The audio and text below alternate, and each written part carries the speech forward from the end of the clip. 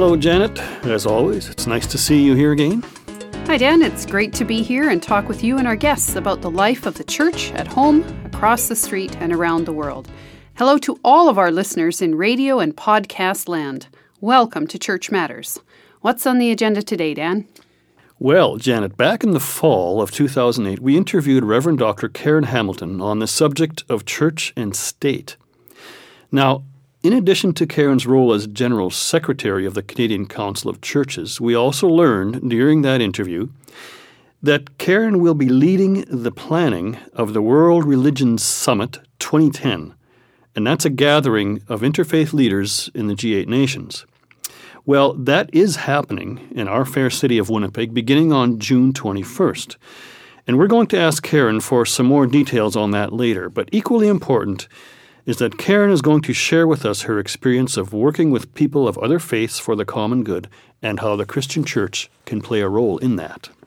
Sounds great, Dan.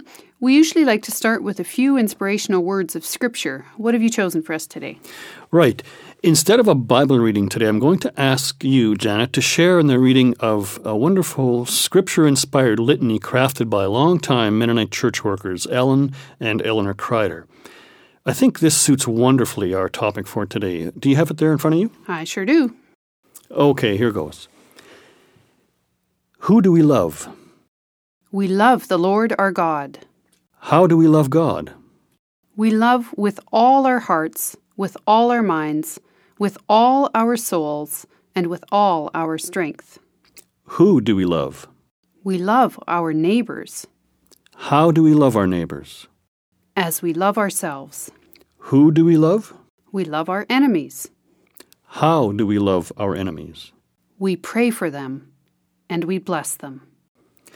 Those are such simple yet deeply inspiring words, Janet. Today we've asked Reverend Dr. Karen Hamilton to help us learn from her experience of working with people of other faiths towards a common good. Welcome here, Karen. It's delightful to be here, Dan and Janet. People of different faiths can be suspicious and untrusting of one another. And yet sacred writings from many faith traditions, including the Christian Church and the Bible, have something in common to say on that subject. What can you tell us about that? There are so many places to start, but one of them would be to say that all of the world's major faith traditions, Judaism, Christianity, Islam, Hinduism, Buddhism, Shintoism, and of course our Aboriginal sisters and brothers traditions are all grounded in what we might call social justice, what we might call compassion and mercy and care for all peoples and indeed for the very globe itself. This is fundamental to our faith. It always has been. And working together towards that kind of justice, compassion, and mercy is a calling, and we are called to it through our sacred scriptures as well as our traditions and our prayers. Karen, you're working on a major religious leaders summit coming this June. You're expecting, I understand, around 100 very significant faith leaders representing a huge spectrum of faith and belief traditions. Can you tell us something about that spectrum? Well, indeed, the faith traditions that I mentioned before are all coming to Winnipeg, to the University of Winnipeg, by the way, and it's important to say that what a gift that is. And faith leaders from Judaism, Christianity, Islam, Hinduism, Buddhism, Shintoism, Baha'i, the Baha'i tradition, our Aboriginal sisters and brothers are coming together. And they're coming together also from all of the regions of the world. That's another important part of it. So there are two major dynamics around diversity, all coming to Winnipeg, all coming for a common cause. From a Christian biblical standpoint, Karen, what do we know about how Christians should work with people of other belief systems and other faiths?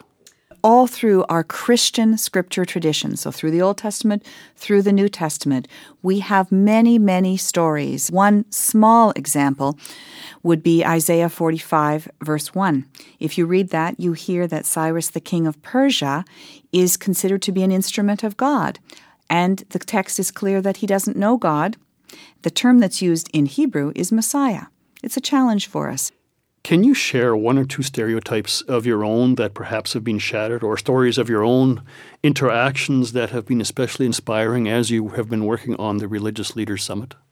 I can indeed. And of course, because they were stereotypes I held, they really surprised me. I've worked for a long time in interfaith dialogue, and so there were certain things I knew going into this project. But I have been startled by being quite passionately accosted twice, actually, by people who would call themselves agnostic or atheist, and were wondering why it seemed that the faith traditions would think, which is not what faith traditions think, but in the planning of the summit, it seemed to those who are agnostic or atheists that the faith traditions thought they were the only ones called to social justice. And so people who are agnostic and atheists are saying, we believe in compassion and passionately caring for others too. Can we be a part of this? Why aren't we a part of this? I have to say I wasn't expecting that reaction. Let's shift gears for a bit here, Karen. Can you tell our listeners what is the most important reason people of faith should pay close attention to the World Religion Summit coming up here in Winnipeg? The bottom line is fairly simple, fairly painful, fairly poignant. People are dying. Children, women, men are dying around the world completely unnecessarily from poverty-related causes, from diseases. And the G8 countries, the G8, G20 countries, the leadership of those countries has promised to make substantive progress with the Millennium Development Goals and other initiatives that would make a difference in life for our sisters and brothers around the globe. The faith leaders are going to come to Winnipeg, to the University of Winnipeg, speak together to the G8, to the G20, to say that promises need to be kept, and we will, all of us, of all faith traditions, work together for life. Karen, you've mentioned the Millennium Development Goals. I'm not sure all our listeners will know what those are. They were established by the United Nations in the year 2000, so all of the nations of the world agreed to them. They're due to be completed in 2015. They're nowhere near completion. And what they deal with are issues of extreme poverty, disease, universal primary education, climate change. They are trying to push forward justice and compassion in such a way that all people will be cared for, will have enough to eat, will have access to medical care, and all those things that we in Canada often take for granted. How do you anticipate these 80 religious leaders being able to make a difference in front of all these political leaders that are here? Will you be listened to? I actually think we will. Now, that's not to say that everything that the faith leaders will ask for will indeed be followed through on, and there'll be much follow-up, actually, as we figure out how to hold the political leaders to account for the promises that they make in June. That's important. But yes, I think we can make a substantive difference, partly because this is the 6th annual summit, so there is the momentum. The G8, G20 know that it's coming, partly because all of the faith traditions of Canada and the world are engaged in this, all of the major faith traditions, so that represents millions of people. And our political leaders do pay attention to their constituencies. The statement will be released, and it will go back to the other regions of the world. So that also will make a difference. What is the uniquely Christian contribution to that? Jesus was a healer. Jesus came and he touched people and he healed them, and he called for justice and peace for all. Matthew 25, Matthew 25, Matthew 25. Jesus said, "For the least of these, my sisters and brothers, you did this, and therefore you did it for me." It's part of our fundamental deep calling to act on behalf of others, to care, to walk in the footsteps of Jesus, and we bring that to the summit. As Christians, we bring that through our relationship with Jesus Christ, God incarnate in our world, come to a world so truly loved. All people are made in the image of God. Our theology tells us that.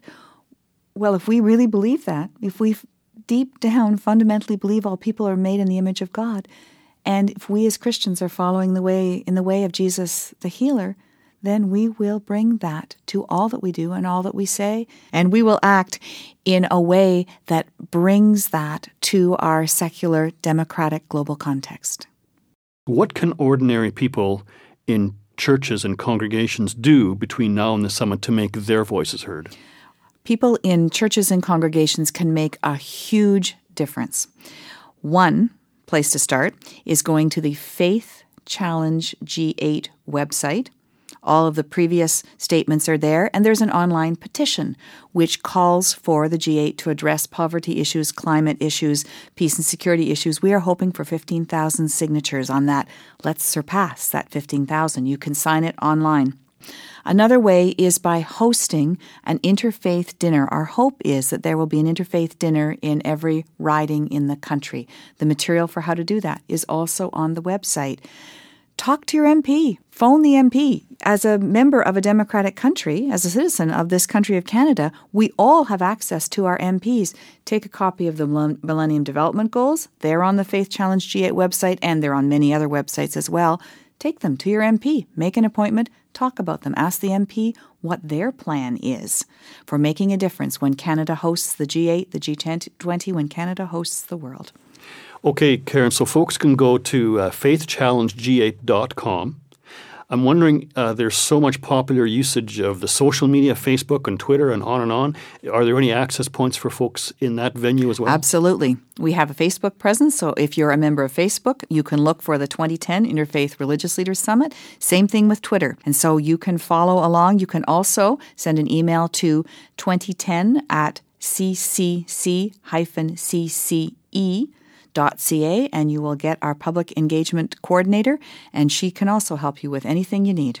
They can phone. Our Toronto number is 416-972-9494, and extension 25 will also give you the public engagement coordinator. And Prime Minister Harper, I believe, is focusing specifically on one of the goals, which is maternal health and child care of the world's most vulnerable people. Yep, indeed he is. That's going to be a theme for the summit because the country that's hosting the summit has the primary role around the setting of the agenda. Our guest today has been Reverend Dr. Karen Hamilton, General Secretary of the Canadian Councils and Chair of the Interfaith Partnership.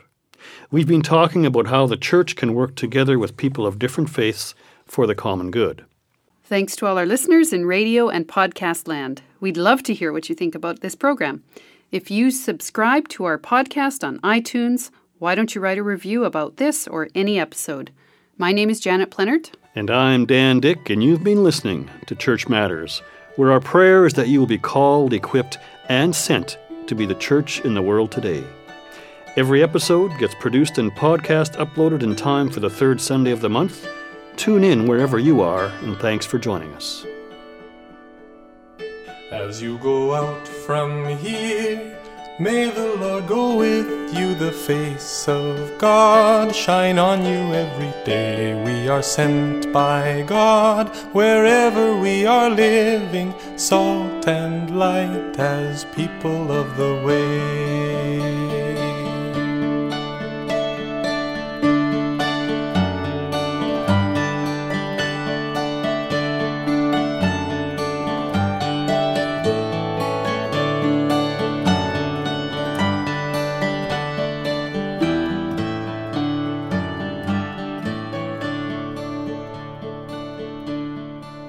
As you go out from here, may the Lord